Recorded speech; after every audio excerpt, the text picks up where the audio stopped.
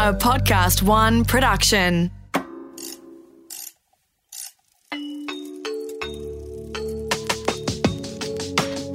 Created for expectant parents, new mums, new grandparents, or women thinking about becoming pregnant. This series guides you through the highs and lows of pregnancy, giving birth, and the complexities of parenting. Welcome to Birth, Baby and Beyond with Midwife Cath Curtin. Midwife Cath and Dr. Sue Hiscock. Good morning. Hello. All right, Cath, you said you wanted to talk about contraception. We talk about options for contraception because a lot of women know about the mini pill, but there's some really great options now, Sue. Mm-hmm. But the mini pill's not, got its problems as well. It does. And that's why I think we've got some great options too. I do remember that one of the times that we all got together and spoke, you said that how many times you'd taken a whiteboard out to dinner to explain to people about contraception. So you would think that... Ovulation, for a start. I saw a patient who was in her late 40s last week who said to me she thinks she might have a baby now. Great. But I didn't know that in her late 40s... She's got 5% chance. She's got a less than 5% chance of having a baby, probably a 1% chance, and didn't know there was only one day a month that she was actually fertile. Not to be funny, but this is probably not such a rare thing. No, it's common. How is it that we get through our schooling, biology? Because they're boring lessons. They don't teach about this. And also... Because you're not supposed to have sex till you're married. Oh, I think and then it doesn't matter. Brooke. Come on, Brooke. Lift your game. Hope you haven't had sex, Brooke. Oh, God, Goodness no. gracious. And it's also, such a... a fear thing about getting pregnant, isn't it? Where it's so hard that we've talked about how... You think it's easy. You think it's easy, I mean, but you joke about, 15-year-old girls that walk past a man in a bar and get pregnant, and you get people who've been married for years and been trying to have... And they think, why can't I get pregnant? A lot of the time they just don't know when they're fertile. On the flip side of this, so conversely, is the idea that people who have had children who are breastfeeding think that they can't get pregnant. Correct. And then they come in and they're screaming at you both going, what happened? Yeah, you had sex. A mummy loves a daddy. These things happen. Special hug. And also, I've had a lot of women ring up and say, I've had this terrible virus for a while, especially women who've been on IVF only and had IVF babies, and then they've got a virus. I think, how bad doing a pregnancy test? They said, well, I don't need a pregnancy test because I can't get pregnant. I can't be pregnant. I need an IVF. Have you had special hugs? Yep. Pregnant. Can't tell you how many. I think, and especially if the IVF was for unexplained infertility, I reckon what happens is that it's like having a baby does a computer reboot. And so you end up with women who 5 months later are coming into my office going, oh, my God, I'm pregnant. And also after, which we've talked about many times, you're tired, you don't think about, am I going to, we'll just have sex once, it'll be fine. Apparently once doesn't matter. No, it doesn't. Yeah. Only had it once. Yeah, only had it once. And that's all you need. So breastfeeding delays your return to fertility, but it doesn't stop it. I think we've talked about this before. Okay, so we're going to go through all the different options and you're going to tell me the pros and the cons. Okay. Well, the first thing is feigned death, which is 100% successful. Contraception. Absolutely. It's a contraception. Yep. Okay. The second alternative is the mini pill. Now, the mini pill is a progesterone-only pill. That's why they call it mini. So instead of the normal pills, estrogen and progesterone, the mini pill is just progesterone. Now, the problems with that, you can have it while you're breastfeeding. You can take it. You have to take a pill every day as long as you breastfeed. And the problem is that it's very restricted. There's a 3-hour window. So if you pick 9 a.m, you've got to take the tablet between 9 and 12 every day, and you can't be late with one. And it takes 7 days to kick in, and if you miss one, it takes another 7 days. So it's brittle. And given the fact that what you're saying, everyone's so exhausted and they're tired and there's the whole... what are the chances you're going to be able to keep that? Oh, yeah, but then you see, I guess the issue is if you're forgetting to take the pill, you're probably forgetting to have sex. Okay, that's fair enough. Okay. But you only need to do it once. To a point. You only need once. So that's the good thing about the mini pill is you can have it while you're breastfeeding. It is a pill every day, but it's that brittleness of it that can be annoying for some people. Okay. So most people end up stopping it. Condoms work, except you've got your Sahara Desert thing happening, and so you need lots and lots of lubrication.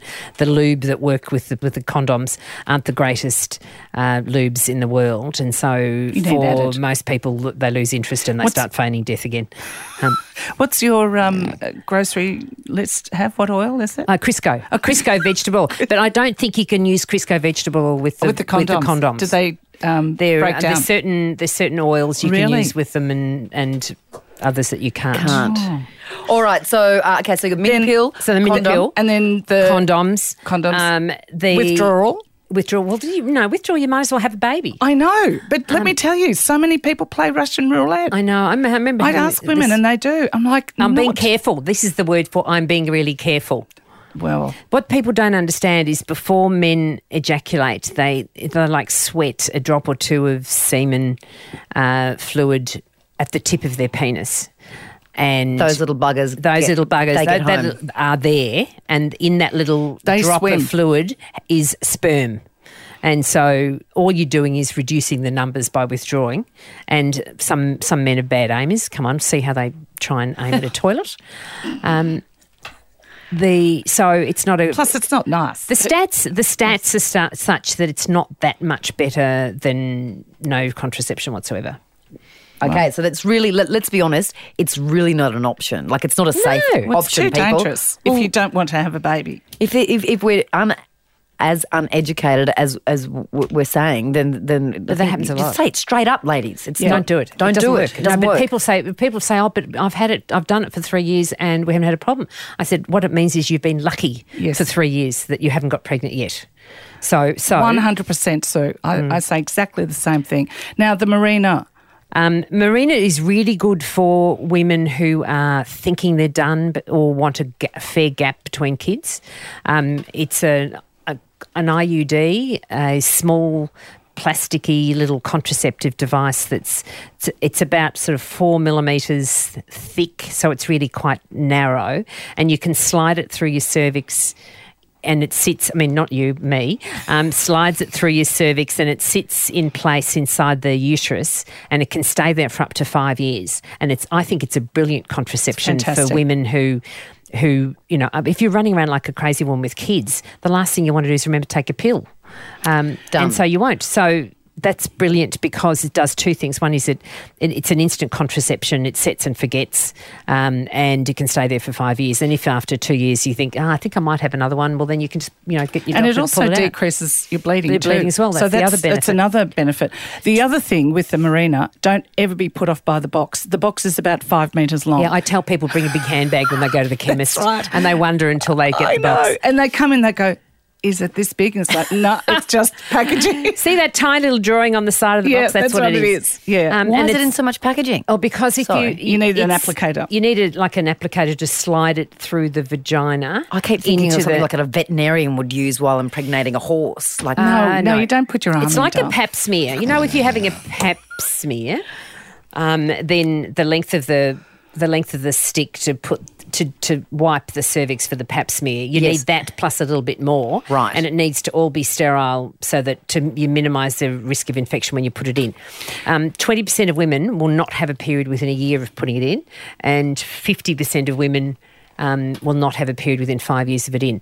The downside with it is the breaking in period. It can take 2 to 7 cycles before your spotting stops. So there's sort of spotting ongoing and people get frustrated with that. But if you can cope with that, it's brilliant. What about cramping and pain? I've heard people who've got them and they had a bit of cramping, they had a bit of pain. But that won't kill you. The cramping, it's like a period cramp for either the 10 minutes while it's going in or the half day until you go home and get on with your life.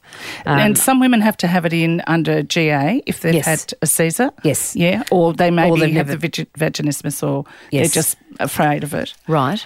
And other women, I can do it in the rooms. Yeah. Unbelievable. All right, so that's a good option. That's a good, sturdy, reliable. It's a really good option. And what you do is afterwards you get all your tampons, all your pads, you wrap them up in birthday or Christmas paper and you give them to your neighbour, which what I did. Because once and my neighbour settles, thought she was getting a great present and I'm like, happy Christmas, they're all yours. When it settles down, your bleeding is so much less minimal. I see people at 5 years to swap over and they get a smear every couple of months. It's really great. There are 5% of women it doesn't work, in which case you just take it out. If you were going to have a child in a year or 18 months, I probably would think that maybe that wasn't the best option because of the breaking in spotting while it's bedding in. What about if you have the pill, Kath? Some people say they've been on the pill for a long time and then they get off the pill and they have trouble having children. Is that something that... They would have had trouble beforehand. Yeah, it's got nothing to do with it. Yeah. Plus also about the Mirena, guys, you're not going to feel it. Like tickets on yourself. I've had a couple that did the first few weeks. Oh, for God's sake. No, because when the strings are... attached. No, there are strings attached. That's right. When the strings are first in, it's like fishing wire and it's a bit stiffer. Yeah. And then after a couple of weeks, the vaginal secretions kind of soften it and it curls around and you can't feel it. So I've had a couple of sort of early complaints from guys and the women then said, but then they haven't complained about it for a couple of weeks. Because they can have sex constantly. Yeah, exactly. That's right. And they don't have to take one for the team. That's right. Which is the vasectomy. That's right. And they don't have, vasectomy is another. And it's a perfect option for people who are absolutely convinced they're done with their child rearing, and the men will volunteer. Now there is man pain involved, which is a complication for women, and that's when they have a very, very pronounced walk with one leg. About John Wayne walk. 5 feet away from the other, and they throw one leg in front of the other and complain. And they hold their balls. Why is this? So what's because it's a little it's man pain. Yeah, it's a 2 centimetre cut in their scrotum, vertically in their scrotum between the two testes. Okay, and then how long does it take to heal? Quickly. Well, 5 days maybe. Yeah. Oh, give me a break. No, but there is, they've had an operation, I mean, women have had, 2-3 children, but this is an operation. Yeah. All right, and it takes about up to 6 months from the time you make the decision to have the vasectomy, book the appointment, book the schedule, and then you have 3 months delay after you have the vasectomy because you then have to get a sperm count to confirm that it worked. Okay. So it's about, what did you say, about 3 months? I reckon it takes usually around 3 months and then a certain amount of emissions. Yeah, it's like 12 or 20 emissions or something. And so I kind of counted roughly 3 months and most people say go and do a sperm check in 3 months' time, and if it says 0 sperm, then you're done. I've also heard that you can get that reversed. Yeah, not easily. No. Okay. It's quite expensive. Medicare rebates have stopped on it. Yeah. So you don't get anything back from Medicare for any of the cost of that, and it's only 70% effective. I suspect if you added up the costs of one with the other, IVF would probably be easier because then they could take samples of the sperm directly and then insert them. Fantastic. Less sexy, but... Then there's Implanon.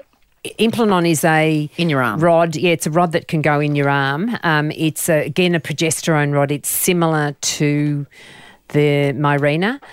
It can be inserted in the GP's office, removed most of the time in the GP's office.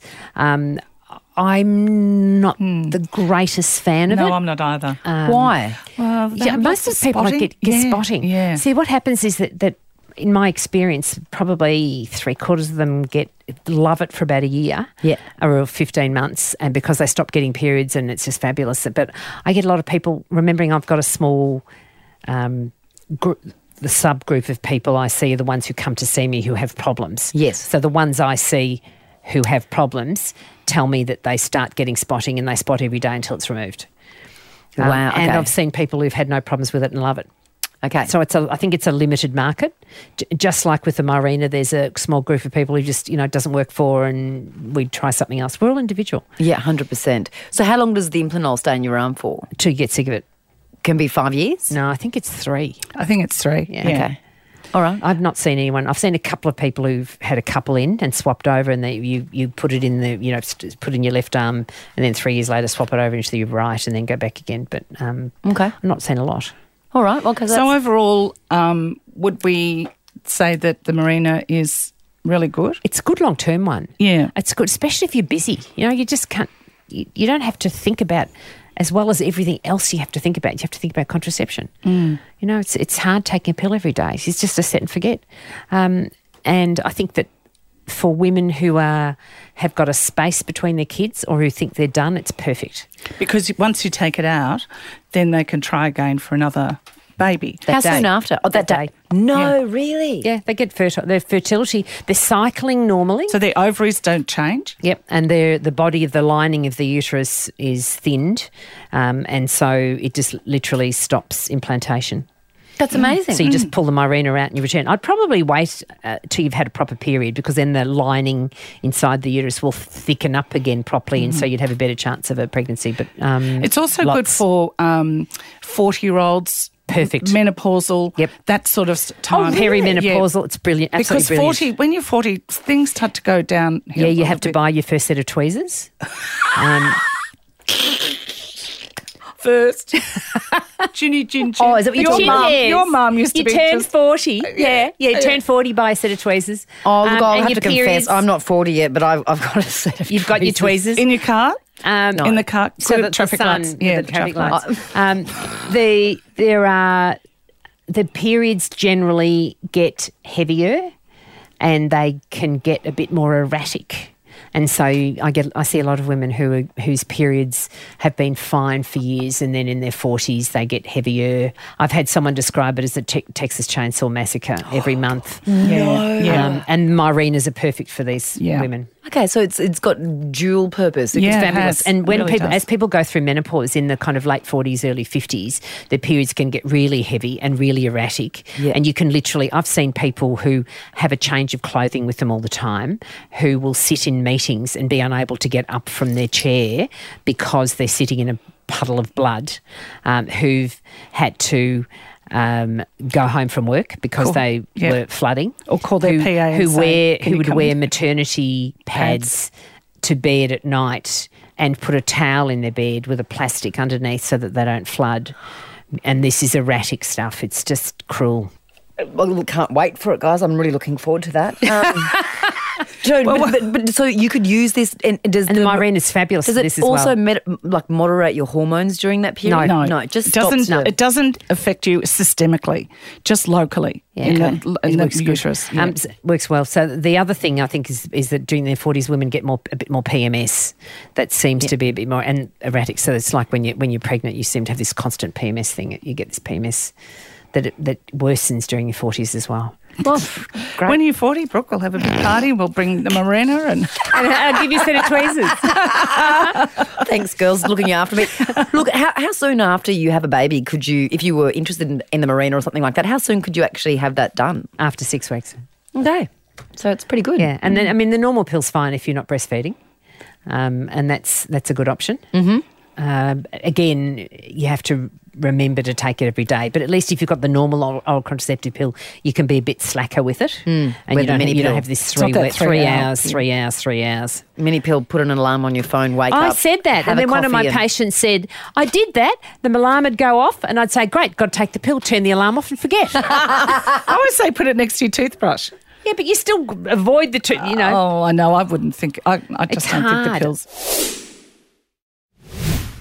I have one other question. Isn't there a new form of male contraception out, or they're testing it? They keep testing it. The problem is you have to assume that the men are motivated to use it.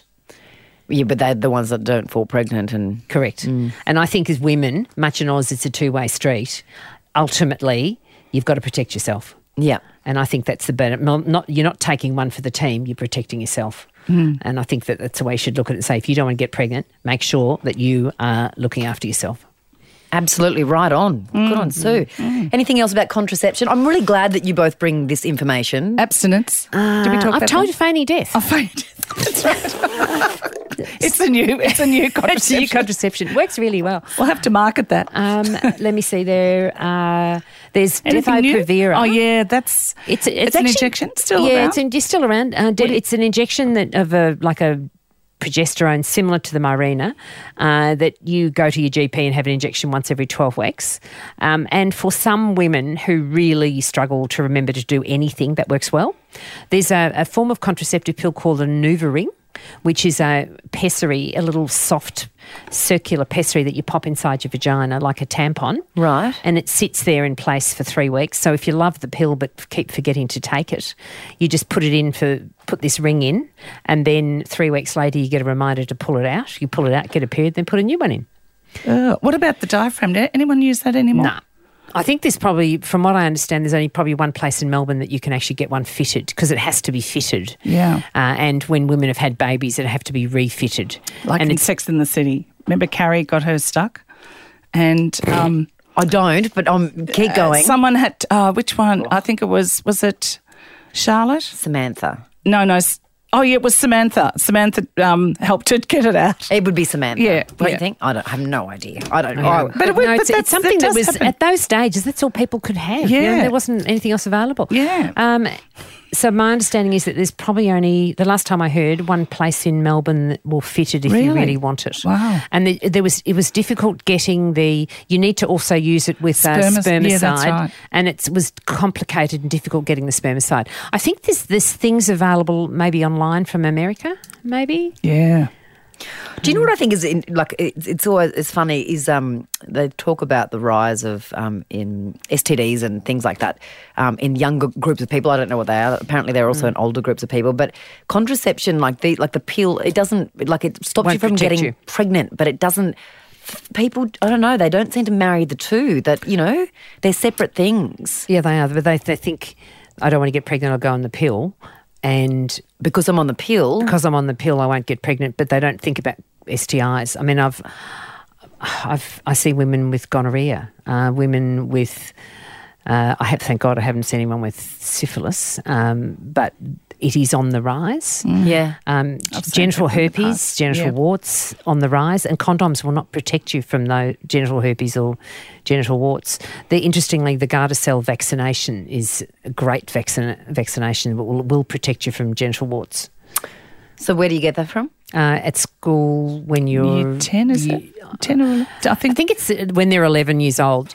They started it in 15-year-old girls, and then they realised they had to not be sexually active, and so that was actually a little bit optimistic, and so they're now taken it back down to 11-year-olds. And my understanding is that the boys can get it as well routinely. Yeah. I don't think they've discriminated. Yeah. I'm not 100% sure of. There is a new 9 HPV virus thing that's just in the process of being brought out now. That'll make a huge difference. The stats I read was that before the Gardasil vaccination, something like 22.4-ish percent of people in their 20s carried one of the HPV viruses, and now it's down to 1 point something, less than 2% anyway. That's incredible. So that the vaccination is going to single-handedly, Australian invention. knock out cervical cancer.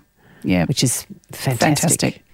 Well, that's good news. Yeah, that's great news. It is great news. No, it's fantastic. Yeah, really great. Well, sorry, I took us on a little detour there, but okay. we are talking about. It was interesting. It's good to know all that stuff. But contraception. So we think, I don't know, each to their own, but definitely don't do the withdrawal method. Well, no, listen, not unless you want to have more children. Yeah, no. And the other thing with this, we're talking about with IVF, is it's really important that when people have had IVF, unless the IVF was because they don't have tubes and so they physically can't get pregnant, then don't trust that they won't get pregnant. Absolutely. That's How many times have you seen it? Oh, heaps. Yeah, I had one lady who said, I took 5 years to get, 5 years of infertility. I've got 9 frozen eggs. I've had one baby from a frozen egg, and now I'm pregnant 5 months later, and I've still got, 8 frozen eggs left. The Von Trapps. Wow. Which is exciting but shocking for them. They just don't... They don't think it's going to happen. Be vigilant, ladies. Be vigilant. Yes, absolutely. It's always a pleasure, Cath and Dr. Sue Hiscock. You're like my favourite team. Oh, my favourite. Say that. My favourite. She says Thanks, it to everybody. Brooke. Yeah, that's This has been Birth, Baby and Beyond with Midwife Cath Curtin. Birth, Baby and Beyond is recorded in the studios of Podcast One Melbourne, Australia. Executive producer is Brooke Carrigan. Audio production by Darcy Thompson. And music by Matt Nikolic. For more episodes, head to podcast1.com.au or download the Podcast One app.